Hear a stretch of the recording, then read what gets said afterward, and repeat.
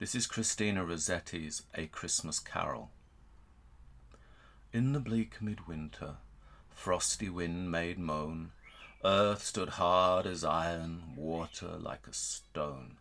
Snow had fallen, snow on snow, snow on snow, in the bleak midwinter, long ago.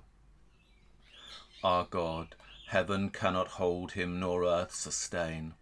Heaven and earth shall flee away when he comes to reign.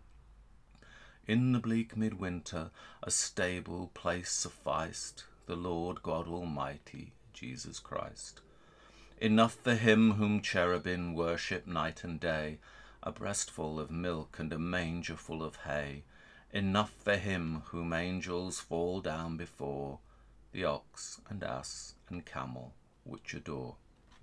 Angels and archangels may have gathered there, cherubim and seraphim thronged the air, but only his mother in her maiden bliss worshipped the beloved with a kiss.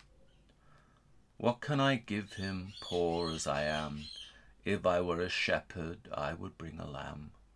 If I were a wise man, I would do my part. Yet what I can, I give him, give my heart.